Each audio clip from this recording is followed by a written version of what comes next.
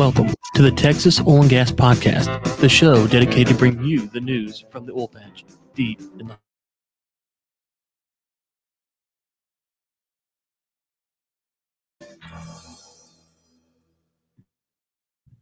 And we're back with the Texas Oil and Gas Podcast. We appreciate you tuning in to today's episode. This is episode 203. Episode 203.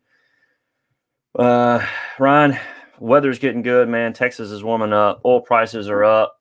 We got gas facilities supposedly coming to Odessa. Man, it's good news out in the oil patch right now, man. Everything's seems to be looking up, moving in the right direction. Good day, man. Good week. I'm excited. How are you doing on your end, man? I know you had a good fishing trip this past weekend. Yeah, I did. I caught some fish, went out to Lake Whitney, caught some stripers, and that was fun. And, I tell you what, though, it is cold still here in Texas, man. It's crazy. You sit around and I think it was like 60 degrees, something like that. And that cold snap, that we've, snowpocalypse, whatever you call it, from February, we're still kind of feeling the effects. I guess it kind of pushed everything back until, we're here on May the 3rd. I think it was 80 something yesterday. It got up to, but we went out fishing Saturday morning. It was still 64 degrees, I think, most of the day. So we'll see. I think today we're getting up to 87. So maybe we're getting into May and we're going to get out of that cold snap, but all's well, man. It was nice to fish with people who got to catch fish. Yeah, well, it's gonna be interesting. Because obviously, when I go with you, I got to do all the work, so it's nice to catch. If people catch fish. I don't know if I don't know if we actually kept tabs on the last trip. Like, how many fish did you catch? How many did I catch? I think I don't know, man. I don't recall you catching that many fish, man. I think looking back at it. Yeah, you might have outcaught me that very, very last trip in May. You might have outcaught me. It's the first time in forever, but you might have slightly beat me that time. Well, so I'll tell you right now, I would not complain for a 64-degree weather in June. I got a feeling it's going to be a little warmer. Oh, man, I know. Well, Ryan, I saw an interesting article that came out talking about the federal oil and gas lease ban, and apparently this has become an issue in Wyoming. I say become. It's an issue in Wyoming. More so, my interest has been in the New Mexico side because of the Permian, but Wyoming also has a lot of federal lease lands, and the ban is creating quite a bit of pain for them as well. And so there's a guy named Gordon. He's going to go testify before the Senate on the impacts of this moratorium. And he's talking about how it's going to affect income for schools, energy, and in general, these are the sorts of things that I was hoping to see more often in New Mexico, more conversations happening around this so that people would understand the impact that this is going to have. But it seems like in Wyoming, it is at least coming to the forefront now, and hopefully it'll pioneer some changes for those federal lands also in New Mexico and other areas. Yeah, and with prices where they are, which is better than most of us thought they would have been this time last year, it's really weird to see the government putting the squeeze on it, and so you've got folks that would probably like to deploy a little bit of capital, but they're not getting the opportunity. And as you mentioned, that goes back to, we always think of oil and gas as being a big business, and it is, but it definitely always goes back to the little guy, right? The local folks there in Wyoming or in New Mexico or wherever they're at, they're trying to make a buck. You have that on top of the fact that you have, it's not only just the people in the business, it's people outside the business, the ancillary jobs, the hotels, the gas stations, the trucking companies who are working for oil and gas companies. All those things are tied to our industry. And so anytime we see these bans and whether it's a ban or just a cutback in drilling because of what happened last year, there's all kinds of industries that are impacted. Yeah, so here's two things that Gordon said. The announcement by the Bureau of Land Management to not hold the second quarter oil and gas lease sale due to an ongoing review ordered by President Biden is disappointing, disheartening, and not surprising. Federal reviews of anything typically take months and sometimes years. What is most disappointing is that the Department of Interior could have chosen to review the federal oil and gas leasing program while conducting quarterly sales. Instead, they chose to tighten the financial choke of revenue that would normally flow to the state from lease sales, all the while refraining from consulting with the very states and communities that are directly impacted by these decisions. So, yeah, he's not happy about it. And I completely understand where he's coming from. Just tough for some of these companies that are trying to rebound from losses that they had last year. And opportunities there. The oil prices are there. The gas prices are there. Demand seems to be coming back. And these lease bans won't allow them. So it's tough. Well, and it's not just New Mexico, it's Wyoming. We had a story, I think, a couple weeks ago about Louisiana. Mm-hmm. So it's all parts of the oil patch. So it's not just something narrow here or there. It's kind of all over the place. All right, Ryan. So interesting news coming out of Canada. So we know the Keystone Pipeline. We know it was shut down. There is another pipeline that was 645-mile line. It's Line 5, owned by Enbridge. And it's a key piece of crude delivery network from Alberta's oil fields to refiners in the U.S. Midwest and Eastern Canada. And Whitmer demanded that pipeline stop being used. And there's a lot of environmentalists. Apparently, it goes through one of the Great Lakes. That's your favorite governor, isn't it? Oh, yeah, absolutely. She is lovely. So Lake Michigan it goes under Lake Michigan, and a lot of people want them to stop using it, and it is creating some issues because the Canadian officials are saying that no, this thing's been going for like 68 years. They've been keeping up with it, and it's a major source of energy for them. And they're saying under no circumstances can it be shut down.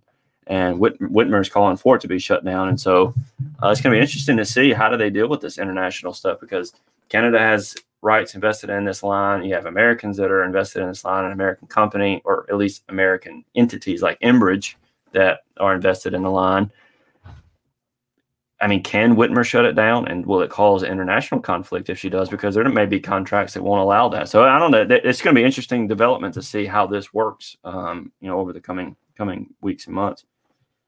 Yeah, I think I've equated this before, and the message I'm not sure really resonates, but we have to stop and kind of start thinking. Now, Whitmer is obviously a state official, but oil and gas and energy professionals, especially gas professionals, have to start considering how to handle stuff on the state level. And I go to marijuana laws as the kind of the way to think about this. States have decriminalized marijuana, and on the federal level, it's a crime. Okay, well, on the state level, especially here in Texas, we need to start thinking about energy policy as a state issue and to really push the federal government out of our way as much as possible. If we don't, you're going to see bad legislation like we've seen in New Mexico with the federal lands, or if we're not careful, we will see some kind of federal adaptation like we had on Stuart Turley a few weeks ago of these Colorado rules.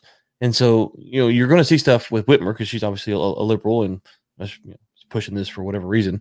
But in Texas, where we want energy policy to be good, we need to get good policy, but also we need to make sure that we're keeping the federal government out as much as possible. And I don't think that energy professionals really, oil and gas professionals, are really understanding the potential threat that's there, which is that if we continue to let the federal government oversee or impact our industry, then the potential is that that will eventually be overregulated, and only the big boys will be able to realistically compete.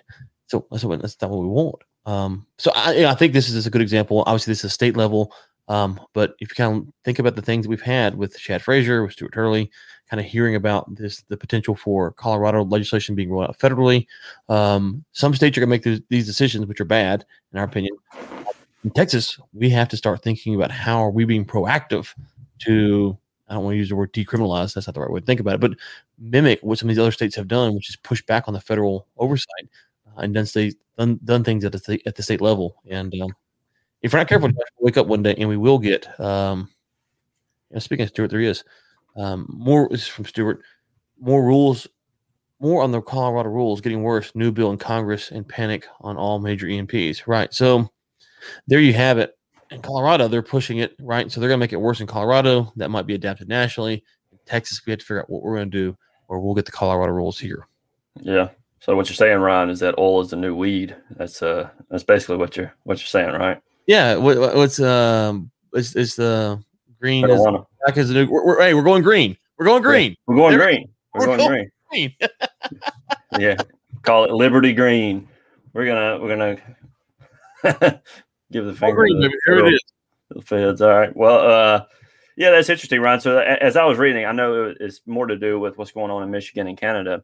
But my interest in it was the state of a pipeline, the safety of investing in a pipeline. So if you're somebody and you have a spare $100 million and you want to invest it somewhere, I know a good podcast, but do you want to put it in? Do you want to put it in a pipeline? Do you want to go invest in something like that? If somebody like Whitmer can just come out and say by fiat, we're not going to let you use this as a transmission line anymore, because if that's the case, nobody in their right mind is going to invest in pipelines if somebody like that can just go and shut it down. So my interest in that article was, like you, is trying to figure out how can these Southern companies look at that and be involved in it in such a way that we can help start developing not only policies here, but also arguments in general that will prevent the government from squashing, the profitability of these investments. Right. I mean, I think that's a great point, and I'm not sure, we can't have much impact on Michigan, obviously, and so I think that's kind of the problem is that, to your point is, do you want to invest in something that's going to come through a northern state, a more liberal state, and Michigan's not a liberal state like we would generally consider them, but more liberal than Texas is, per se. Do you want to invest in a project that they can? Because if I understand correctly, most of the pipeline in the state is governed by the feds, but this is a 4 mile stretch or a few mile stretch, which is governed by the state, and so that's where she's hopping on this from. So, you have that, but you also have to think about this. During the Trump administration, what did we see? We saw tariffs on international products coming into the States. So we have to start thinking about these issues as not necessarily a liberal or a Republican issue. It's what is good policy, and that good policy should transfer from administration to administration. We were critical of the tariffs when Trump announced them, and we're critical of this the same way because the principle is the same. And so in Texas, we have to really stop and think, what do we think good policy is and isn't? And I'll go back to kind of what I always say is, who is the injured party? Who are the people involved? Start there and work your way out. In this case, is there really an injured party? It doesn't sound like it. It sounds like the state has the claim to this area, and Whitmer is wanting to probably please some folks. And so she's getting that. Now, in Texas, do we want those type of things happening? And we just have to stop thinking about it. It will take, regardless of this particular thing, Josh, the money will leave oil and gas on some level because folks are going to be afraid to invest, right? If you don't know if your pipeline will be successful or be able to operate, then they will pull out eventually. Yeah, I mean, 4 miles out of a 645-mile line, one tyrant can come in and say, you can't use this 4 miles anymore. If that's able to stand, my goodness. I mean, these pipelines are not cheap playthings, man. A lot of people spend a lot of time and a lot of money invested in this, and there's a lot of people that stand to lose a lot by her saying that. So based on what I'm seeing, Canada is not going to allow it to happen. They're going to keep moving forward. I'm just not sure how the politics is going to play out. Supposedly it's all going to be settled in court. So definitely something to keep an eye on. It will affect pipelines in general. And that's the point with Trump is that you had the tariffs which were put on by the Trump administration. President Trump put them on by himself, right?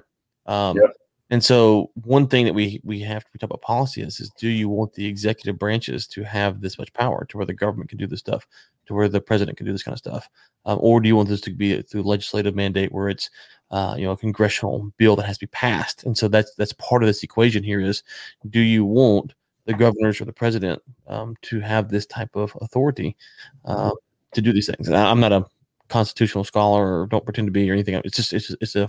There's a philosophical question at hand that goes to how we want to push this agenda as oil and gas professionals. Agreed. Well, Ryan, one of the big news stories that I saw that it's actually came out last week, but we didn't pick it up in the roundup. Nacero is planning to build a $7 billion gasoline manufacturing facility near Penwell. It's announced by Odessa Development Corp. and Nacero Inc. So Houston-based Nacero has a 2,600 acre site at Penwell, west of Odessa, for the new facility.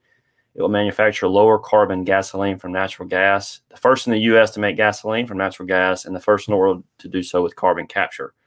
So this was a big announcement in my opinion, right? I mean, this is I think big for the area. I know that jobs have been coming back, but things like this are always great to see because there's a lot of jobs that are going to be brought in by a facility like this.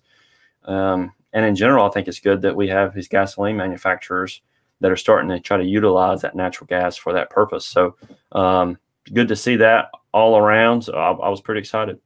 Yeah, I remember looking at a project a few years back that was going to take natural gas. This is back when the flaring was such a big issue. It was going to take that pipeline and run to a truck stop and then convert to gasoline. And I never got into the nuts and bolts of the viability or how it worked or if it was a good thing or not. So I'd kind of forgot about that till the story come back. So if we have a listener out there who's kind of in this space, or maybe our esteemed guest who's about to come on might know, we'd love to hear more about this because it was interesting at the time and it just fell apart for no real reason, just not enough interest. But if you know something about turning natural gas into gasoline and that process, we'd love to have you on. But that being said, we do have our guest. Let's go ahead and get him up here on the big screen. There he is. Can you hear us, sir? Yes, I can. Can you hear me? Yeah. Why don't you go ahead and introduce yourself so everyone's just familiar with you? Yeah, my name is Max Gagliardi. I'm one of the co-founders of Ancova Energy.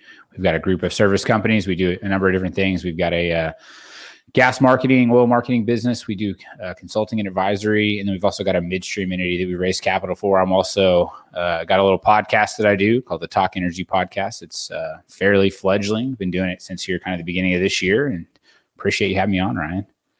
Yeah, well, it's good to get you on. And so just out of curiosity, what made you want to get into the podcast space?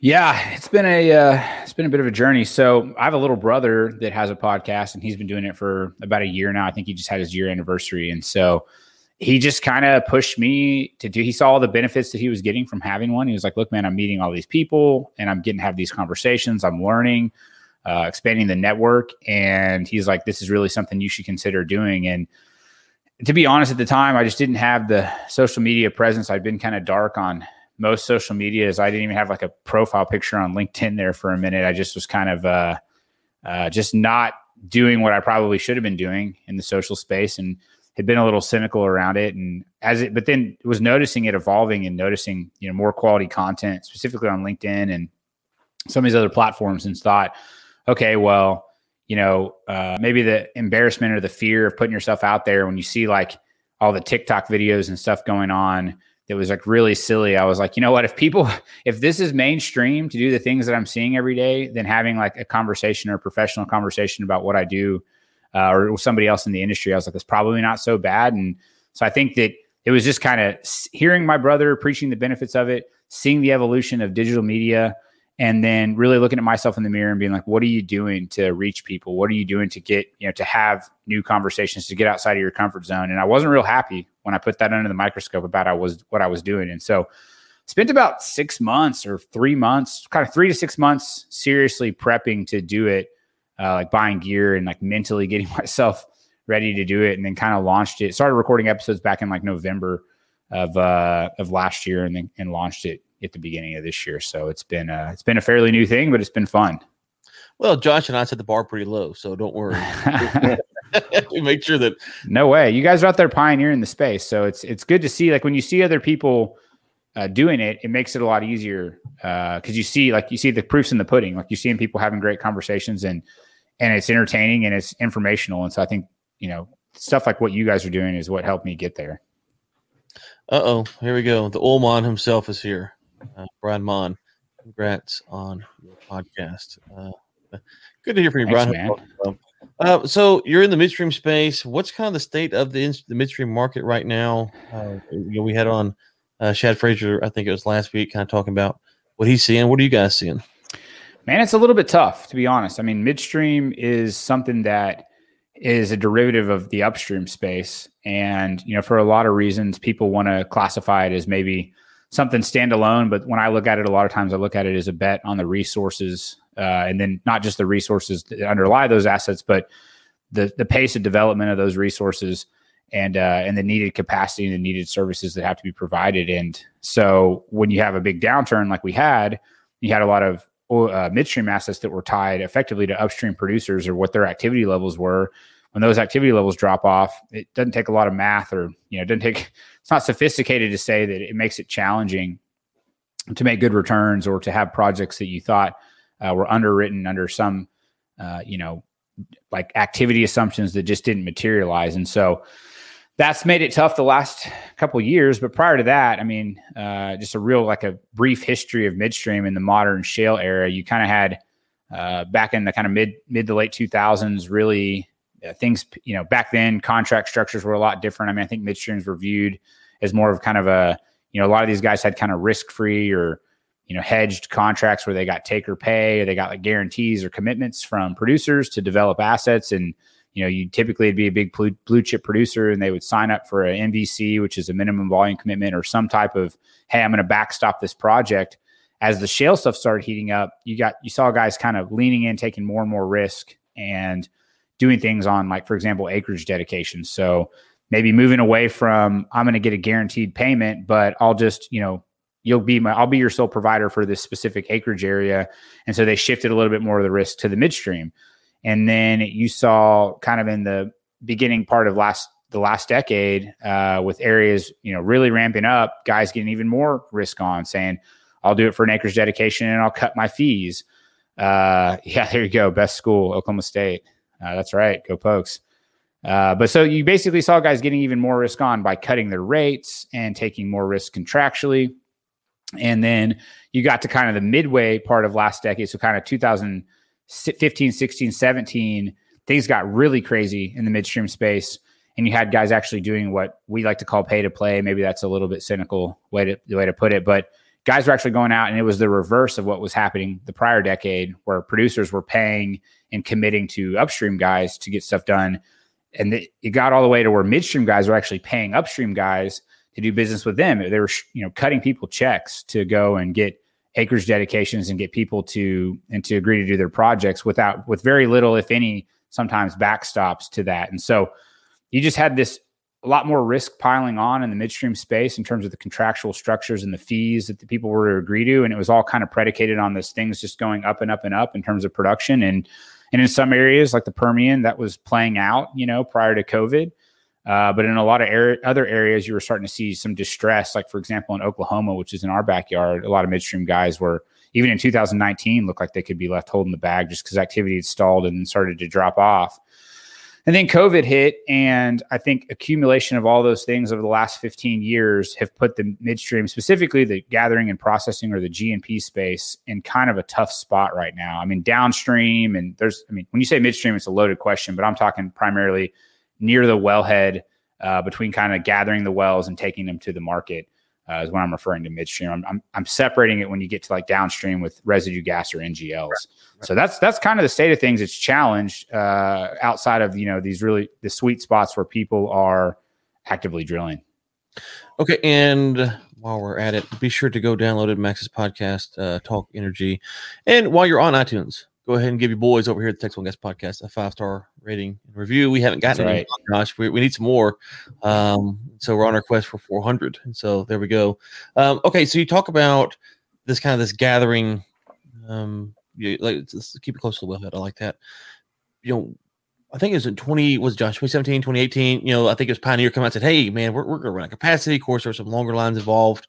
What's kind of the lead lag time we're seeing here as production? Because you'll have drilling will ramp up, the pipelines will get full, and the pipelines will get have capacity. And so, where are we at right now? Are there plenty of pipelines out there to kind of carry stuff? Obviously, as they're drilling new wells, you have to connect the flow lines, but overall, do we feel like we've got plenty of spare capacity for quite some time, or do we think no? If we keep up increasing production, by the end of the year, we might get a pinch. Any read on that? Yeah, well, I've always said that the question, how much capacity is there, is like the most loaded question for a midstream person or in the oil and gas Only space. the easy ones on this show. Only the easy ones. Yeah, I think it depends on what kind of capacity you're talking about. So if you're at the wellhead, you've got gathering capacity, and to lay a new gathering line for a well, it doesn't take too much time, depending on the area. You know, some of it's right away, and how quick can you get the land, you know, right away leased up to be able to go to get to the well. But typically a new well connect, you can get there and call it 2 to 4 months is a reasonable time frame to get a well connected or to get new gathering capacity. But then you've got things like compression and compression capacity. It's a little bit longer lead time. You're talking about upwards of 6 months potentially to get a new station, a new unit set. It could be longer, it could be shorter, just depending on where you're at and things like that. And then if you've got like a cryo plant or processing capacity, these can be anywhere from 12 to 24 months lead time on those. And I think, and then you got downstream projects like residue lines coming out of the Permian, and residue is just the raw product for people that don't know that term, but basically just the methane once the NGLs are stripped out. And those can take years and they're billions of dollars. And so I think that they are up to $1 billion plus dollars. And I think that on the downstream side, there was a lot of constraints in the Permian specifically, and we'll talk about the Permian because it's kind of the center of the universe in terms of activity. And it was underbuilt for residue takeaway, for downstream takeaway, and now that's caught up, and you can see that in the price of Waha and where natural gas is trading in the basin. It's definitely kind of at parity to some of these other basins. Were there for a minute. I mean, it was negative because people couldn't move their product. It even gone through periods of being negative or being very depressed. And so I think that the downstream capacity has been built out. I think on the NGL side, you've got a capacity that's come online. We saw kind of an NGL fractionation squeeze there at the 18-19 timeframe, where fractionation capacity at Mont Belvieu specifically was getting tight, and now that's opened up. And there's been a bunch of projects that have come on, new lines that have come on. So really, I think that the capacity for the most part downstream is adequately built, and in a lot of basins it's overbuilt. You see it going in most of these basins. It's a similar theme, right? It's the Barnett gets hot, the Haynesville gets hot, whatever the play is, the Northeast, and then there's this mad rush of infrastructure investment, and then we have a downturn, and then there's like excess capacity, and guys are kind of left holding the bag if they underpin those projects, and they're paying unused demand charges to fill those. So I think it's okay in the Permian. Look, if activity comes back to where it was, could there be more projects needed at the larger scale, like new plants and new downstream lines? Like, yeah, eventually there will be, but I think we're okay today and where the projections are. And then in terms of closer to the wellhead, it's going to be kind of these well connects and compression or your main bottlenecks, and those are relatively shorter lead time. And I think guys can get that. So I don't think that there's going to be probably any regulator in the near term in some of these plays around midstream capacity. I think you're actually in the opposite boat, where you've probably got excess capacity due to just the drop off from COVID. Yeah, that's kind of what I was anticipating. I think, we had I think they called it the Permian bottleneck or something like that back in 2018. Couple questions for you. So earlier last year, or was it this year? Man, they all kind of run together. The Keystone Pipeline was shut down by the Biden administration. And here recently, I believe it was this week, there was news that Governor Whitmer is actually is ordered Enbridge to shut down Line 5, which is a 645-mile line that goes from Canada to the U.S. Midwest. There's a 4-mile little section in there that she said is in an environmentally sensitive area, and so she's given an order for Canada's Enbridge to completely shut down this line, 645-mile line. The question I had earlier was, how is this going to impact the risk from an investor standpoint? So you mentioned that risk has already been piling up on the midstream side.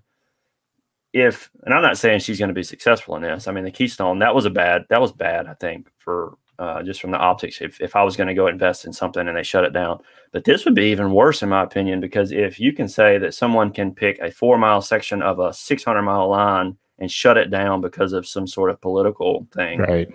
I mean, would you want to invest that kind of money into that sort of infrastructure? So I guess that's kind of my question. With the political landscape, ESG, environmental sensitivity, what are the challenges for the midstream side on the investment side? I mean, it's good that we have all the infrastructure, that we have excess capacity, but at some point we're going to need more capacity. Will there be investors to do it? Well, there's already a lot of risk in general in oil and gas, as you know, and this kind of overarching governmental or, just however you want to classify it, political risk, governmental risk, or regulatory risk is real. And for some of these projects like you're talking about, these are kind of downstream, as I would classify, like a Keystone XL is kind of a mega project or a downstream project, long haul capacity type projects. And those are tough to get done regardless. I mean, you got to have, they're typically multi-years of permitting and, surveying and right away and environmental studies that have to be done. And then, I think that layered on top of the fact that someone could come in potentially retrospectively and shut in a line, it makes it even harder to get those things done and approved. And so this is certainly something into the future.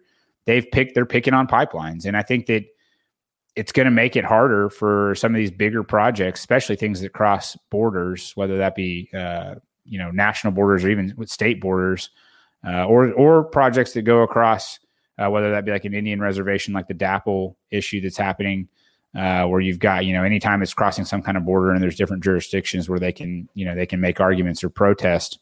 It's going to make these projects harder to do, and it's going to make investors, less comfortable doing them. But I think even beyond just the regulatory stuff, investors are already less comfortable with oil and gas. And so from the midstream capital side, raising capital and deploying capital, it's a space that we're pretty plugged into. And we kind of know where the sentiment's at, and the sentiment's not good for oil and gas across the board, whether you're upstream or midstream. And there's this very real view that oil and gas is kind of phasing out, and this is what these people believe. And you got to remember, a lot of these large institutional investors are not sophisticated oil and gas people. They're, if it's the Michigan's welders union, pension plan, like that, there's actual welders on the pension plan board that are making the decisions on where they invest. Or if it's the teachers, whatever of California pension plan, there's actual teachers making these decisions. And not all of them, some of them are investment professionals, but you got to realize that the people that control a lot of the endowments and what we would call LP money that's these large institutional investors, it's a very negative oil and gas environment right now. And it makes it very difficult to get any investment dollars from these groups. Now, I think that can change. Part of it, you can pick on the ESG movement and say, hey, this is driving a lot of this. And to be fair, it is right now, it's driving it. But beyond that, guys, it's just returns have not been good. So if returns had been really good, yes, there would be the ESG movement, and that would be dampening things as it is today. But if returns had been crushing it, and it was, if oil and gas and energy had been outperforming every other sector for the last 10 years, you would still see an easier flow of capital into the industry. But you take the ESG movement and you couple that with just the returns not being good, and you can argue a lot of reasons for that. I mean, we're a commodity business and commodity cycles are vicious, but combine those two together and it makes it a very challenging time to raise money for any projects, even these ones like you're talking about, where on the pipeline side, where things can get shut down retroactively, which is a pretty crazy world to live in. So let's talk about that.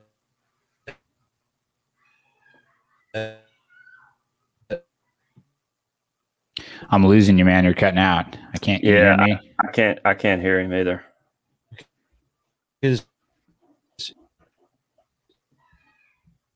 Hey, Ryan, you're cutting out a little bit, man. I don't know if it's internet or can you hear me, Max? I can hear you fine. Yeah. Okay.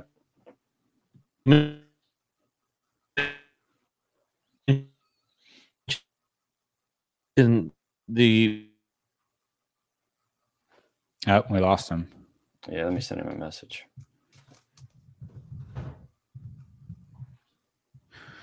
That's the stuff with the live stuff, man. It's tough. There he is. There he is. Hey, I'm back. Yeah, I'm sorry. I don't know. I could see you guys. You couldn't see me, but okay. Let's press on. There we go. I can hear you good. Yeah, I can hear you. So I was saying that you kind of have investors, and they're going to hear pipeline. They're going to think DAPL. They're not going to think a little flow line here off of a well. One of the things that Josh and I have been a big proponent of is the industry needs to make sure that it is leading the charge on regulation.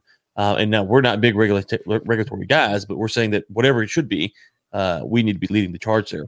And also we need to understand that federal regulation is going to be more cumbersome. And so if you look at how do we properly handle these things? We want to handle it on the local level. And one of the things that's always frustrated me about the oil and gas industry, and it's not just the oil and gas industry, but it feels like, and I'm curious your take on this, is that we're not really concerned about identifying the injured party.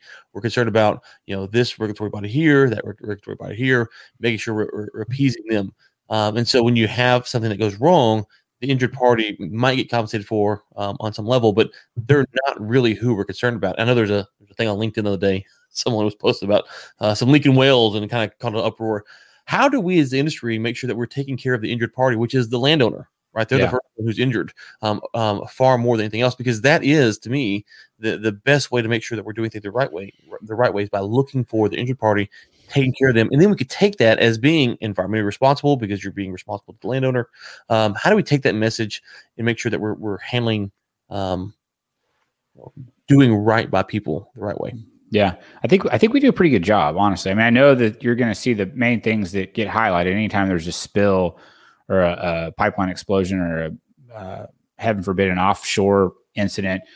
Those make the headlines. But I think that if you look at I think what's important is to look at the evolution of the narrative. And so if you look at the narrative, when I started in my career back in 2009, 2010, this was about a little over 10 years ago, it was very focused on these kind of what I would call micro or land owner issues. And they're still prevalent today. I mean, this stuff still gets at the local level and at the state level.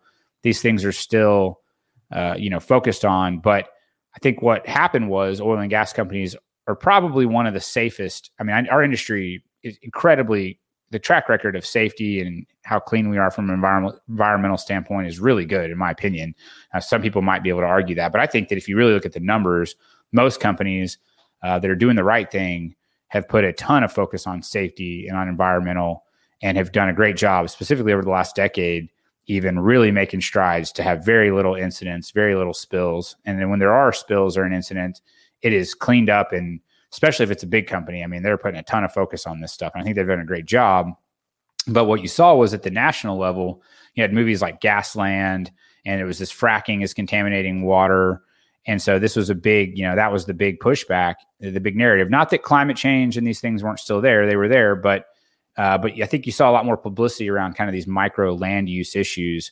And I've seen a shift away from that, because I think that the track record speaks for itself. And when you can point to the tens of thousands or thousands of wells fracked, and you can say, look, there is no statistically significant evidence here of anything from an air or water pollution standpoint.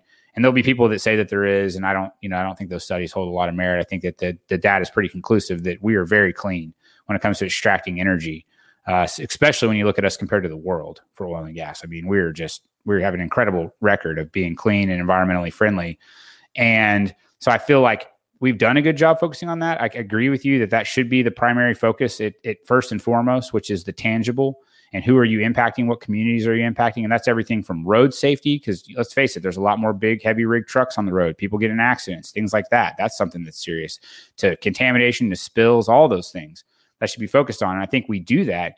I think where the narrative has shifted at the political and at the national and the talking head, the media level, is to climate change, because climate change is not based on what's actually happened. It's based on predictions of the future, which are incredibly hard to refute, right? Like you can point to 10,000 wells fracked and say, look, we didn't contaminate any water. And that's bad news for the Sierra Clubs of the world. It's really bad news, because that was their platform, right?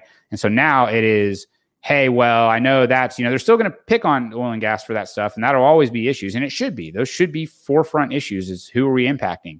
But this broader narrative of the climate or the environment, that it's bad for the earth, you can't really point to any data that backs us up that says that, hey, we're not doing that, because it's all based on forward projections. And I think that's where we're facing a bit of a crisis as an industry, is that now it is this specter, it's this future boogeyman of this world in 100 years or 1,000 years. That's a really hard narrative to combat. So I think we need to continue to do what you're doing, what you're talking about, which is the people that are impacted. I think we do a decent job at that, actually a good job at that. But into the future, I don't know that that's going to be a marginalized narrative. I think this more macro climate narrative is going to be what drives a lot of the policy stuff. Yeah, and just on that, I'll say I wrote a piece on this a while back that the irony of all of this is you're a really smart guy, Max. You can help me out here. Who determines where the roads are built, like the big interstates? Yeah, I don't know. It's a good question. I don't know the answer. Where the interstate? You mean the pipelines or the? No. The like I-35, I-20. That'd be the federal government, right? Yes. That's who determines where the ports are built at? I'm assuming government, right? Yeah. What about the airports? I don't know. Is that municipal level or is that still the government? It'd be government, right? What about big facilities? Who determines whether we can build those or not? What kind of facilities? Yeah, government. Yeah, like refining facilities. You get permits. Yeah, you got to have it all permitted, right? You got to have. So what's ironic here, to your point about these 4 projections, is that on one hand you have the government, who is the single greatest enabler of climate change. Right, because if they're saying that all these things are bad, emissions from cars, these power plants, like they're the ones who have been allowing us to have these things. And now they're the ones who are saying that that was a mistake. And so I think that from our standpoint, we talk about regulation. This is what I said a minute ago. We have to be careful because the government enabled all those cars to get on the roads. The government enabled all these airplanes. The government enabled all these facilities, these ports. Everything is some kind of government permit or a pipeline, whatever it is. So the government has enabled all this stuff, and now the government is going to these forward projecting models, saying, "Well, oh my gosh, this is terrible." Well, they weren't very good at getting us, if you just assume their models are correct, they weren't very good at understanding that to get us to where we are today. Why should we trust they're going to be the ones to handle it moving forward? And so it's a tough argument to make because on the other side of the equation, no one wants to admit what I just said is true, which is that the government actually was the one who enabled all this stuff to happen. Like they're the one. If you just say that climate change is going to kill us all, well, the government's the one who promoted all this stuff. Yeah, they promoted. We could have went back to horse and buggy. They promoted it because it makes people's lives better. I mean, people want highways. People want to drive cars. The poorest people want cheap energy. I mean, this is what is prosperity, right? That's why they promoted it, was to promote prosperity, which has panned out. I mean, we're the most successful country in the world, I would argue. I mean, people argue. I'm not denying any of that. I'm saying is that the government is looking at these studies and saying we have to stop this. And my point is that there's been people clamoring about climate change for some time, and the government has promoted all these things that are now going to kill us. And so now we're saying we want to hand over the reins to the government to fix the problem that they enabled. And so I agree with you. I just think it's just a weird spot that society's in when if you want to assume that all these models are correct, which I don't, obviously. But if you do, then. But even if they are correct, we have technology that, I mean, like, that's the thing, is that my argument is always getting back to, you're saying the people that are impacted. And it's not just so take it from the community level to the macro level. Well, what are the impacts? Okay, here's the impact. We're having rising CO2 levels. And I think everybody or most people agree that has an impact on the planet. Okay, that's something that we can look at, we can work on, sure. But then it becomes like, what do we do about it? And I think that's where the rub is. And so getting back to the investors and the not wanting to invest in oil and gas. I mean, the reality is, like, oil and gas is going to be here.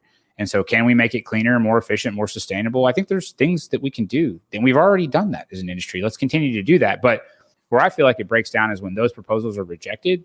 And then you have proposals that are, hey, well, we'll just shut down this pipeline, or we'll just ban fracking on federal lands. And then you look at what the outcomes from that are. And the outcomes from that are that it's actually dirtier for the environment, because now we're importing. I mean, look at California. They're importing all their oil from places that are much dirtier than them producing it locally. They have I would say great. They have strict regulations in California, but their oil field is clean. It's a very clean oil field. They're not, there's not a lot of pollution and not a lot of things happening in their oil field, yet they're wanting to shut that all down to import it from countries that have terrible regulations. So it gets back to, like, who are we impacting? And then what are we doing to make that better? And I see a lot of political theater versus actual solutions that will actually help the planet. And that's where I'm saying, look, I want to help the planet. Let's do things that make sense and that work, not things that are just for show. I think that makes my point exactly, is that here the government enables us to have cars and stuff, and that's all good. I'm pro energy, like, it's great. And then at the same time, they shut down a pipeline so that we can put it on a train and transport, which is far more environmental impact than a pipeline does, right? And so there is this kind of this spot where we're at, where you have these investors who are pushing this ESG narrative. And I don't think we're doing a good job of messaging about how we got to where we are, why we're so rich as a nation, all the positive benefits, and then, oh, by the way, pointing out that if you want to take a lot of these models and predictions, that it's not just saying that they've been wrong, because we all understand that they're wrong, but why they're wrong and why they're so far off, and the complex modeling and all that. So anyways, we can get to that another time. I know we're up against the clock here. So why don't you tell folks where they can find you at one more time before we let you go? Yeah, so you can check out the podcast at talk.energy, or you can check, that's the website. And then also, the best way would just be to go to the YouTube channel, just Google or go to YouTube and search Max Gagliardi or Talk Energy, and you'll find it there. And I'd love for you to hit the subscribe button. You can also follow us on your favorite podcast app. And if you're interested in what I do professionally outside of podcasting, you can look at ancova.com. That's ANCOVA.com. And I'm sure there's ways we can help you there too. But I appreciate you guys having me on. Yep, it's good to have you on, and best of luck in your podcast journey. And Brian, good to hear from you again, brother. Thanks, Max. Thanks, guys. Yeah, appreciate it, buddy. All right, Mr. Shelton. Whoop, there we go. Sorry about the internet earlier. I could tell it was flickering, and so, anyways, but yeah, it started doing some pretty hard flickers. We're doing it live. That's part of the problem. So part of the risk. All right, Ryan, we have two stories for our roundup today before we wrap things up. The first one is oil surges with U.S. demand bump driving global rebound optimism. So I believe oil was up around, it was 64 a minute ago. Yeah, still 64.27 at this particular moment. OPEC, that's going to be something to watch. There's a lot of optimism out in the industry right now. I say optimism, it's measured optimism, I think, as Reed put it the other day. They're still, people are still trying to be wise with their investments and how much they produce, but there is a degree of optimism. And last but not least, Berkshire Hathaway defends a $8 billion proposal to build natural gas plants in Texas. There's 10 plants that they propose to build. This is to fix the issues of ERCOT and in event of, these ice freezes coming through Texas again. There's somebody else that actually proposed for $8 billion doing 11 natural gas plants. Not sure what they're going to do, but just wanted to link this in the show notes because there may be some opportunities in the energy sector here coming with if either of those projects gets approved. Your boy Buffett. Look at him. He's a gangster. All right, man. Well, look, thanks for Max for coming on, and it was good to hear from Brian and Stuart and everyone else. Be sure to give us a 5-star review because we need them. That's what keeps us going here at the Texas Oil and Gas Podcast. And until next time, keep climbing.